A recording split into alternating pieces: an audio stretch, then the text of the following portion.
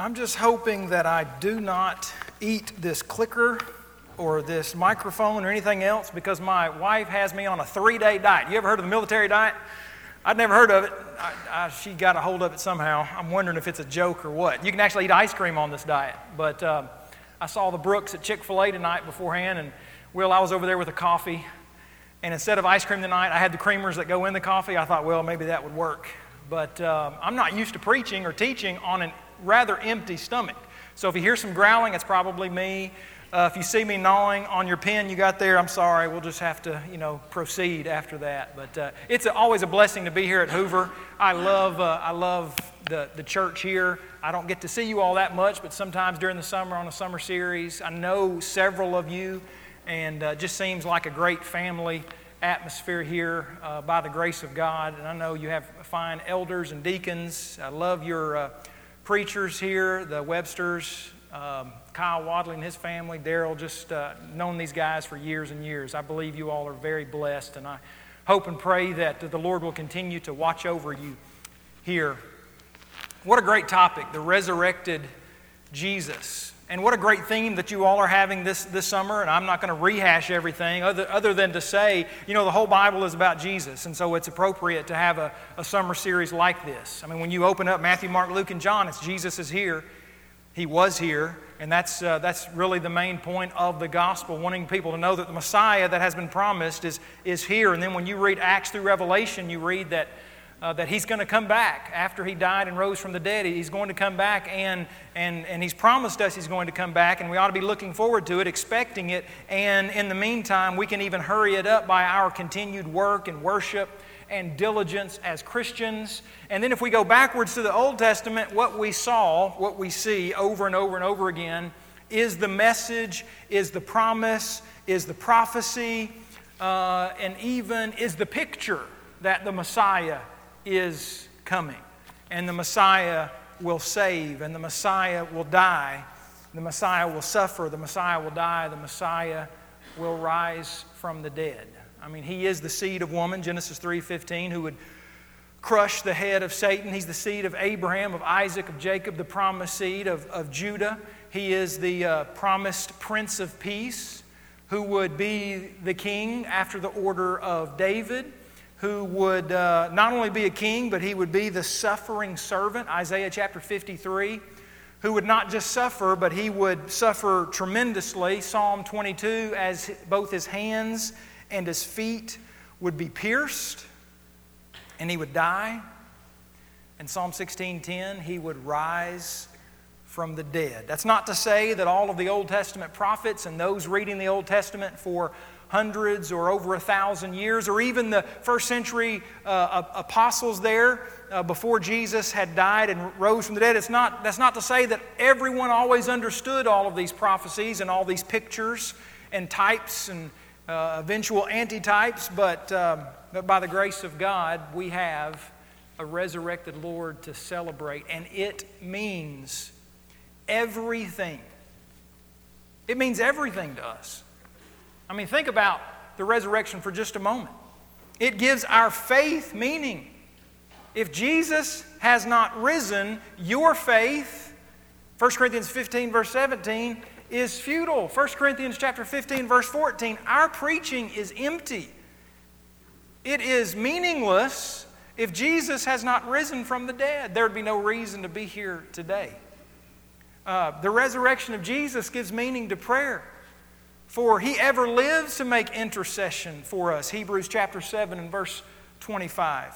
He is the great high priest who paved the way to the Holy of Holies. And if He is not, Hebrews chapter 10 verses 19 through 25. And if He is not alive today, then He is not the living high priest sitting at the right hand of God who hears and makes our petitions known to the Father.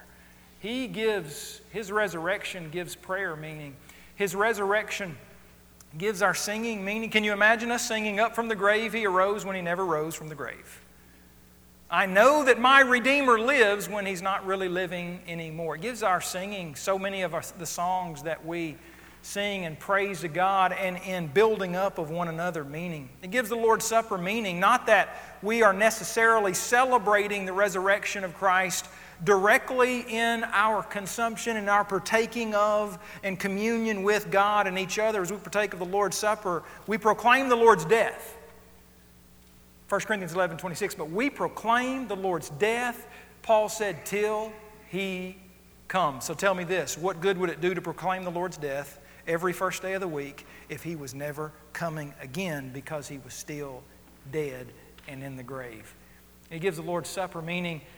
It gives so many things meaning. It gives immersion meaning. It gives baptism meaning. And not the removal of the filth of the flesh, 1 Peter chapter 3, verse 21, but the answer of a good conscience toward God by or through the resurrection of Christ. If Jesus had never risen from the dead, then what He has for us to do, the Christian life, absolutely has no meaning. You see, the resurrection of Jesus is absolutely, it gives all of our lives meaning.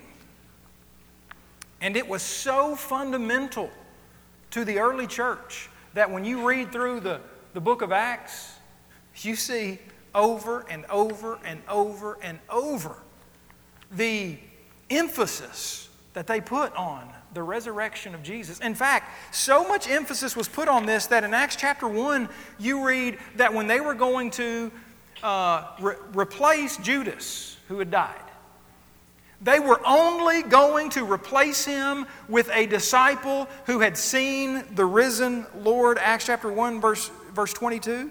One of these must become a witness with us of His resurrection. And if they had not witnessed the resurrection, they could not be an actual witness of the resurrected Lord. One of the qualifications of being an apostle was having witnessed the resurrection of Jesus. And when you go through Acts, the very first sermon that we have recorded for us in the early church, as the church was established after the resurrection and ascension of Jesus, you have the climax of it, the gist of it, the foundation of it is Jesus Christ. After the Apostle Peter pointed out that what the people were seeing there on the day of Pentecost in Jerusalem was a fulfillment of what the prophecy of what the prophet Joel had said, Acts chapter 2, verses 17 and following, he then proceeds to quote from Psalm 16, verses 9 through 11, or 8 through 11, and mention that the one to whom the prophet David had spoken of was the one that they had just crucified and the one who had risen from the dead, because his body did not see corruption as the body of David did, which is one reason we can know that what the psalmist was talking about in Psalm 16 and that particular phrase, not see corruption, his soul would not see, you would not allow his Holy One to see corruption, that it would be impossible for that to be referring to David. In fact, Peter says, David, the prophet, being a prophet, spoke concerning, verse 31, the resurrection of Christ. Not just Acts chapter 2, though. You go to Acts chapter 3, you see where Peter is there on Solomon's porch, and he not just mentions, but he has as one of his main points here, hey, Jesus Christ has risen from the dead. And after he and John were arrested in Acts chapter 4, you have them not being afraid to tell the Jewish Sanhedrin, the main authority there among the Jews, governing authority. He let them know, religious governing authority, if you will, that Jesus Christ had risen from the dead. And after they persecuted them, after they had arrested them 3 times, those same apostles were not afraid to continue going out and continue preaching the resurrected Lord, Acts chapter 5. Just a few chapters later, after the gospel was being preached to the Gentiles, Acts chapter 10, the Apostle Peter, again, central to the gospel message, was letting Cornelius and his household know that Jesus Christ had not only died, but he had risen from the dead. And as you go into the life of Paul, you see the Apostle Paul time and time again. Acts chapter 17, he's speaking there with Silas in Thessalonica. Jesus Christ has risen from the dead. And after he and Silas leave that city, because of the persecution that had arisen, they go down to Berea, and eventually they are in Athens. And when they are in Athens, we read in Acts chapter 17, verses 30 and following, that they again mention and talk about the resurrected Lord God having risen, Jesus rising from the dead, verse 31. And when they heard this, they mocked. There will be people today who mock the resurrected Lord. I read a lot of articles and books and things by unbelievers who mock the idea that Jesus has risen from the dead. I submit to you tonight, but some of the things that we are going to continue to talk about, and other things that we don't have time to discuss, show us that there is a solid case for us coming to the proper conclusion that Jesus Christ sure did rise from the dead. The Apostle Paul was so convinced of this that when he appeared before the governing authorities, Agrippa, Acts chapter 26, that he, again, before he was interrupted by Festus, who said, "You are mad, you're crazy, Paul, much learning is driving you mad." Right before that, the Apostle Paul had appealed to the resurrected Lord. And he responded to Festus, saying, I'm not mad, most noble Festus, but speak the words of truth and reason. Over and over and over again, you see Peter, Paul, and the apostles appealing to the empty tomb, appealing to the risen Lord. Jesus, the resurrected one, Jesus, the resurrected Lord, means everything. And it's quite appropriate to have a period of discussion or of study tonight on this very subject. I'd like to remind us that both Peter in Acts chapter 2 and the Apostle Paul in Acts chapter 13 not only appealed to the resurrected Lord and being witnesses of it, but they appealed to the prophecy that is found in Psalm 16. But before we get there, let me just mention a couple of other things about their testimony. They made known that their testimony was not just a touchy-feely, I kind of think so kind of testimony. They gave testimony, as is recorded beginning in the book of Acts, testimony of the risen Lord, whom he presented himself, Jesus Christ, when he had risen, presented himself alive after his suffering by many infallible proofs. Notice that the word presented comes from a Greek word that means to set beside, to show, to prove. And used many proofs, a sure sign, that which is provable, and it is quite appropriate, as you read in the New King James and other translations, that it's not just proofs, but many proofs and many infallible proofs. You know, Peter said, "We did not follow cunningly devised fables when we made known to you the power of the coming of our Lord Jesus Christ, but were eyewitnesses of His majesty." And you're familiar with 1 Corinthians chapter 15, where the Apostle Paul seriously laid out the facts that Jesus did not just, there was not just one person who said, "I think that Jesus might have risen from the dead," but over and over and over again, Jesus made known, revealed Himself as the risen Lord to a number of different witnesses, including over 500 at one time. The apostles, the Bible writers, they made sure to point out that this is not to be contended to be believed as some kind of fable or just "I hope so" kind of message, but they were giving the most powerful evidence or one of the most powerful evidences that you could give to believe this, and that is the eyewitness testimony of men who, did they have really anything to gain by it? I mean, even well-known unbelievers for years and years have concluded that they may not have believed what these men say, but they were quite honest when they noted that, for example, Paul was absolutely convinced of the resurrection. He saw the resurrected Lord on the road to Damascus, Acts chapter 9, and this proves that it was widely believed not many years after the death of Jesus. Shirley Jackson Case said years ago, "The testimony of Paul alone is sufficient to convince us beyond any reasonable doubt that this was the commonly accepted opinion in his day, an opinion at the time supported by the highest authority imaginable, the eyewitnesses themselves." The Apostle Peter in Acts chapter 2 appealed to eyewitness testimony, for in verse 32 he said, "This Jesus God has raised up, of which we are all witnesses," standing up with the other apostles.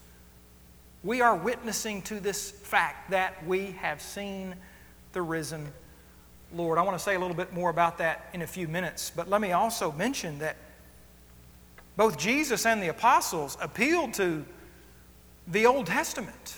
Now, Jesus, before his death and before his resurrection in Matthew chapter 12, he appealed to the type, the picture of Jonah being in the belly of the fish for 3 days and 3 nights. So will the Son of Man be in the heart of the earth for 3 days and 3 nights. And not just in the heart of the earth, but only be there for 3 days and 3 nights because he would rise from the dead. It was pictured in the Old Testament. I believe you had a lesson on your series this summer, if I'm not mistaken, on Abraham and Isaac being sacrificed and the type there of Christ. Hebrews chapter 11, where in a figurative sense he has risen from the dead, though he actually did not die. I believe we could say there that that was a picture of the coming sacrifice of Jesus and the resurrection of Christ, portrayed in a pictorial way in the Old Testament. But then the Apostle Peter here in Acts chapter 2 not only says, hey, we are witnesses of this, but guess what? The prophet David told us this was going to happen. Now, it is the case that some of the Old Testament prophecies were not as clear as we might think they should have been. I mean, even when Jesus was on earth and prophesied of his coming death, and I'm not saying here that they should have been, because the Holy Spirit knew what he was doing when he inspired the Old Testament men to write these things. Just as sure as Jesus knew what he was doing in John chapter 2, when he was not as clear as his own disciples might have wanted him to be. When he said, destroy this temple and in 3 days I will raise it up. What temple was he talking about? Well, John goes on to tell us there in John chapter 2 that after Jesus' resurrection from the dead, the disciples recalled this passage and the Scriptures. And no doubt, well, I don't know exactly when Peter began to understand that Psalm 16 was a messianic prophecy. There's no doubt there are other, you might say, more clear prophecies, even from the book of Psalms, like in Psalm 22 about the Messiah whose hands and feet would be pierced, or other psalms that talk about the coming of the Messiah. But there's no doubt that Psalm 16 is a messianic psalm. Now, exactly how much of Psalm 16 is about the Messiah and how much of it is about actually David then and there, it's a beautiful psalm. In fact, turn back there, if you will, before we notice Peter's use of it. Psalm 16 is a beautiful psalm about faith, about trust, about what God lends to us, gives us. David said, my goodness is nothing apart from you. I love that phrase. Psalm 16, verse 2. He rejoices in the saints who are on earth, verse 3. He gives a warning of those who would hasten after some other god, verse 4. O Lord, you are the portion of my inheritance and my cup. You maintain my lot. The lines have fallen to me, verse 6. In pleasant places, yes, I have a good inheritance. Seems there that David is talking about himself. And then in verses 8 and following, you see where David is discussing one eventually who would not see corruption. Verse 10, for you will not leave my soul in Sheol, the place of the departed spirits, or that's, I believe, the Septuagint, the Greek translation of the Old Testament uses the word Hades. Nor will you allow your Holy One to see corruption. But you know, when the Apostle Peter quoted from this in Acts chapter 2, he didn't leave the impression as he was speaking by inspiration of the Holy Spirit, and as Luke wrote this down by inspiration some years later. He did not leave any doubt who David was talking about here. David was not merely talking about himself or an Acts chapter 2, as you see on the screen behind me, David says concerning him, concerning the Messiah, the Anointed One, my heart rejoiced and my tongue was glad. Moreover, my flesh also will rest in hope. For you will not leave my soul in Hades, nor will you allow your Holy One to see corruption. David, foreseeing this, spoke concerning not himself, but the resurrection of the Christ, that his soul was not left in Hades, nor did his flesh see corruption. Did David's flesh see corruption? Yes. Peter appealed to his tomb as proof. They knew where his tomb was at that day. We don't know today, but they did. Someone might claim to know over in the Bible lands or in Jerusalem, but the fact is we don't really know today. But they knew. They knew where his tomb was, which was proof that, he presented it as proof that his body corrupted, but not the body of the Anointed One, not the body of the Messiah. And so we have the apostles who were appealing to not just eyewitness testimony, but also to even the types and the prophecies of the Old Testament. Turn over to Acts chapter 13 for just a moment. Notice that the Apostle Paul in Acts 13, as he and Barnabas are preaching in Antioch of Pisidia, notice again the crux of the matter. He gets down to the fact that, hey, you need to come to believe in Jesus. He has, as he repeatedly says in this lesson here, he repeatedly says, He is the resurrected one. Chapter 13, verse 30, God raised Him from the dead. Verse 31, He was seen for many days by those who came up with Him from Galilee to Jerusalem, who are His witnesses to the people. See, we are to understand the powerful testimony of eyewitnesses and the hundreds that there were, including and especially those disciples who gave eyewitness testimony. But again, just like Peter in Acts chapter 2, the Apostle Paul not only appeals to the eyewitness testimony, he appeals to the Old Testament Scriptures, and specifically Psalm 16 once again, as proof, verse 35, that Jesus has risen from the dead. You will not allow your Holy One to see corruption. Let me back up here and make a side point that I think is very interesting. In this passage here in Acts chapter 13, by the way, let me just back up. Here we are in Acts 13, but go back to Psalm 16 for just another moment. You might want to put your finger in both places. I think this is an interesting side point dealing with this particular passage. You know, as you read through Psalm 16, I don't believe you see any words here that say the Holy Spirit said this or that God said this. We have the prophet, we have David speaking. We have David recording this for us. It's interesting to me, and this is just a little side point, that when the New Testament writers quote the Old Testament, there are times where they will say, God said this, or the Holy Spirit says. The Apostle Paul is saying here in Acts 13 that God has fulfilled this for us, verse 33, their children, in that He has raised up Jesus. God said this, God raised up Jesus. Verse 34, He raised Him from the dead, no more to return to corruption. Notice verse 35, therefore He also says in another song, who says? Who is He? Well, it's going back to God. God says this. He did this. He raised Him. God says what we read in Psalm 16. But who was it that wrote Psalm 16? David did. How do we know that?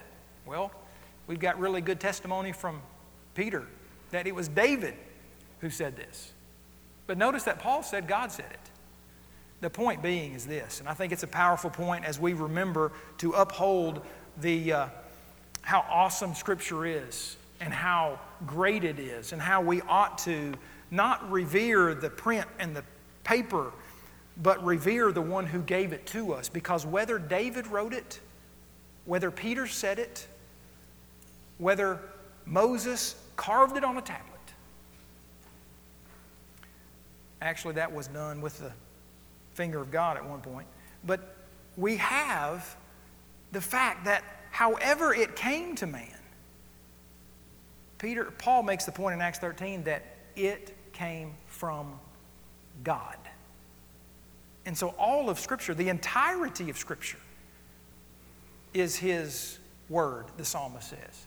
It's all truth because it's from God. That doesn't mean that there aren't statements from unbelievers or even Satan himself in Scripture. But let's not ever minimize how awesome God's holy word is, because whether Isaiah penned it or Peter said it and later it was recorded by Luke, it is awesome because it is from God. The Apostle Paul not only appealed to the resurrection of Jesus, an eyewitness testimony of it, he appealed to the Old Testament Scriptures, and he made known to us that one of the differences between the resurrection of Jesus and all the other resurrections that we read in Scripture, and there are a number of those, that there is a difference that the Apostle Paul mentions right here in 1 Corinthians, in Acts chapter 13.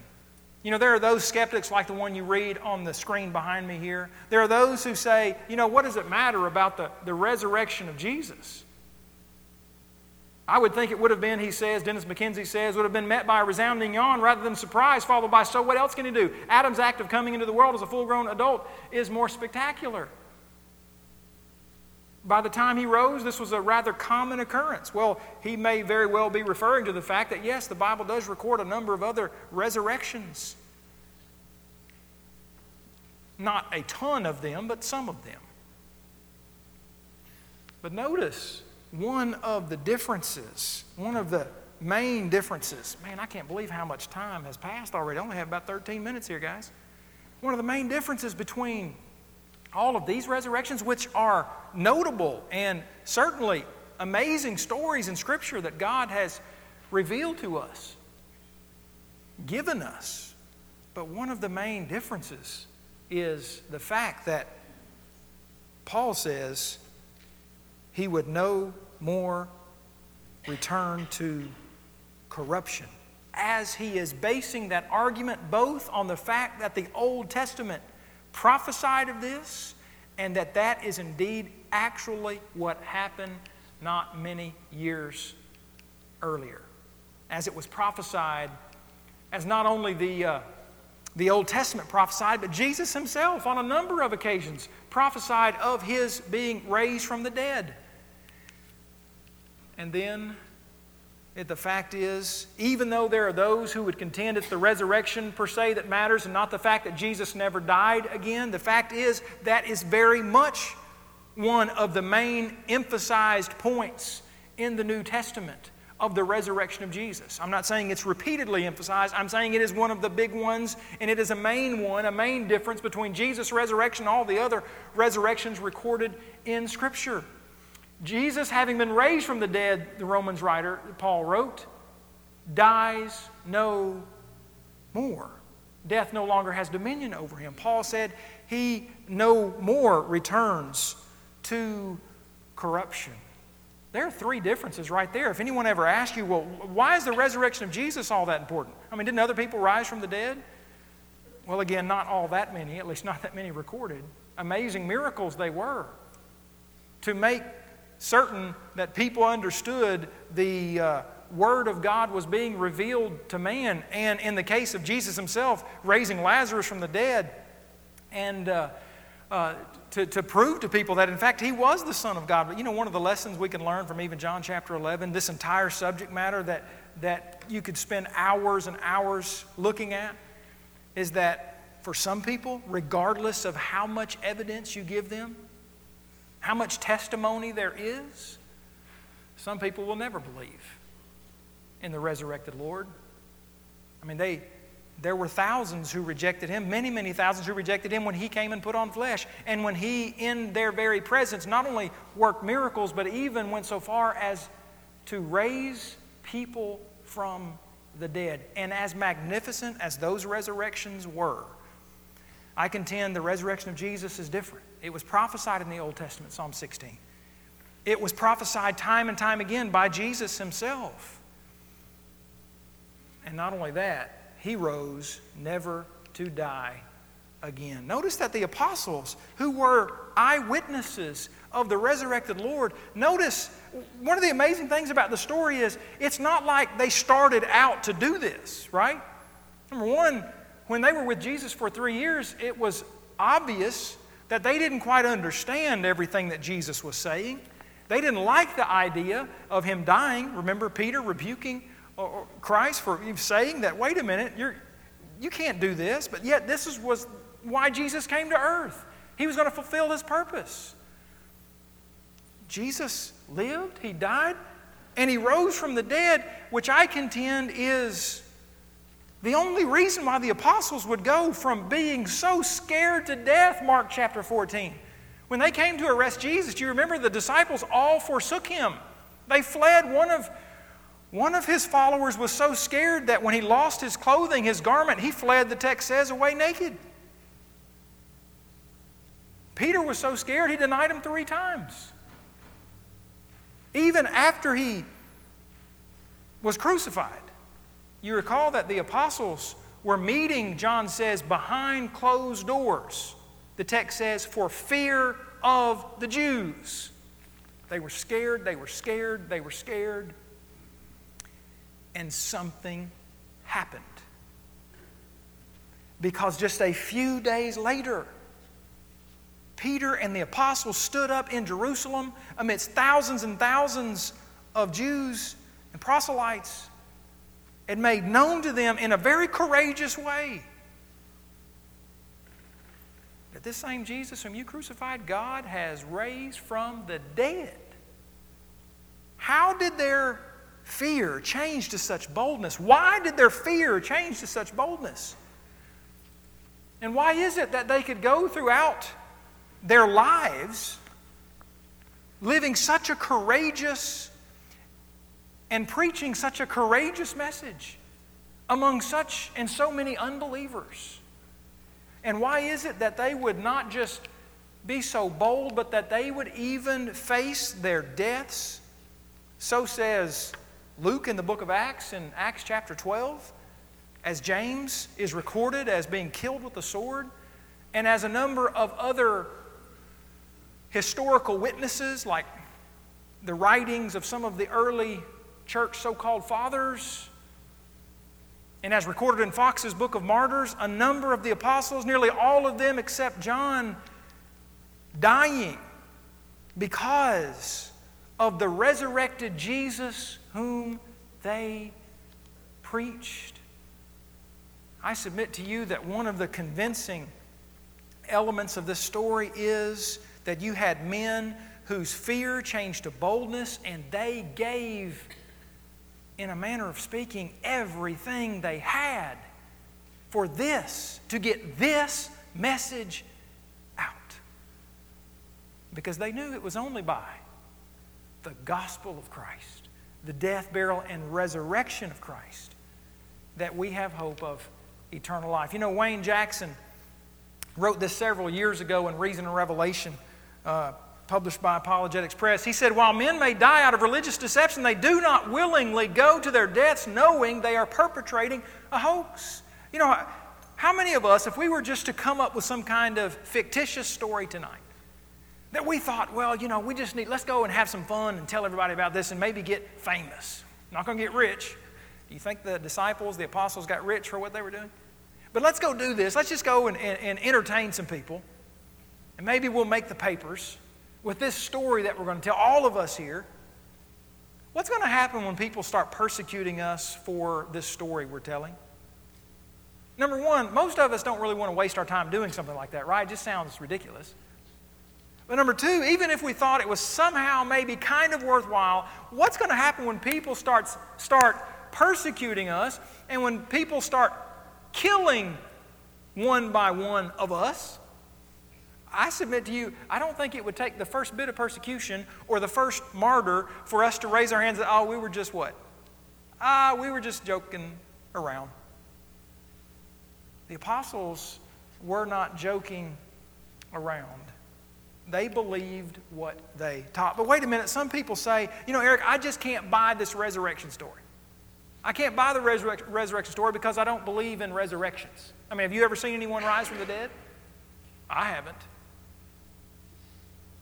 So why, Eric, why would you believe in the resurrected Lord? Well, I submit to you that everyone, whether you are an atheist or a theist, everyone believes in some things they've never seen. Right? I mean, if you ask the atheist, where did everything come from? You know what I've read more and more atheists just coming out and saying, including Richard Dawkins on public television down in Australia just about 3 or 4 years ago. Basically, everything came from nothing. Everything came from nothing. But wait a minute, how does something come from nothing? Well, it doesn't. Has anyone ever seen something come from nothing? No. It's not natural. And so notice how the atheist believes in something he or she has never seen. Or how do you get life from non-life? We've never seen that happen. But in order for atheistic evolution to be true, you had to get life somehow from non-life. They call it spontaneous generation. And you know what the atheistic evolutionist says. He says, yeah, at some point in time in the past, life came from non-life. Have you ever seen that happen? No. We've got a cassette or a case of 24 lectures by Dr. Robert Hazen, who's probably studied from an atheistic evolutionary perspective the origin of life more than any other person I know on this planet. And you know what he says? In this course on the origin of life, he basically says, this is not a direct quote, but he basically says, we have no earthly idea about the origin of life. You know, they believe that life came from non-life even though they've never seen that happen. I submit to you that everyone believes in something they've never seen. But here's the kicker. If you believe that there is a supernatural creator, you see, you may not necessarily convince someone who doesn't believe in God and the resurrected Jesus. I would first submit to you that one appropriate, though not the only approach to this subject, one appropriate approach would be, let's prove that God exists first, that an infinite, uncreated, omnipotent, omniscient, supernatural creator exists. It's logical to believe because matter demands a maker, life demands a life giver, design demands a designer, morality demands a moral lawgiver. Once you come to prove that there is a God, a supernatural creator, then let me ask you this. Could that supernatural God ever raise one from the dead? Eric, why do you believe in the resurrected Lord? I must say, I believe in the resurrected Lord, number one, because I believe in God. And it makes perfect sense that occasionally, at least, God would work a supernatural miracle for the purpose of us coming to believe that He is. And in the case of the resurrected Lord, for us coming to believe that Jesus Christ did what He said He was going to do, die, and eventually rise from the dead. I believe in the resurrected Lord, number one, because I believe God exists. Number two, based upon the evidence, I can believe that the Bible is the Word of God, who in a consistent manner, in an amazing manner, reveals to us one piece of evidence after another, not all of which we've been able to get to tonight, that Jesus Christ is indeed the resurrected Lord. Will you bow with me, please? Holy Father in heaven, it is such an honor to bow our heads in the name of, by the authority of, the resurrected one who has opened up the way into the Holy of Holies, so at this very moment we can be confident that our petition, our prayer is being heard by you. Us feeble human beings who have so sadly and so many times in our lives have not acted right, have not thought the right kinds of things or said the right kinds of things, and have stained our souls with sin, we're so thankful that Jesus came to earth to do what we could never do and live a perfect life and be the perfect sacrifice, to be the one who could fulfill the plan to seek and to save the lost through His holy life and His amazing death in our place, and has risen from the dead so that we might rise to walk a new life.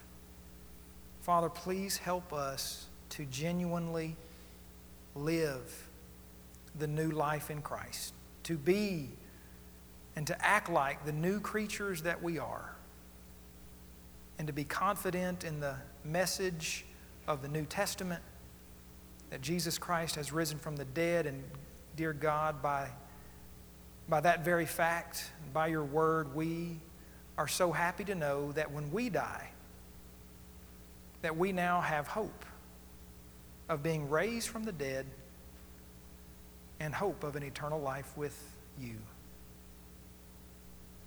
We ask these things, as we said earlier in this prayer, in the name of Jesus. Amen.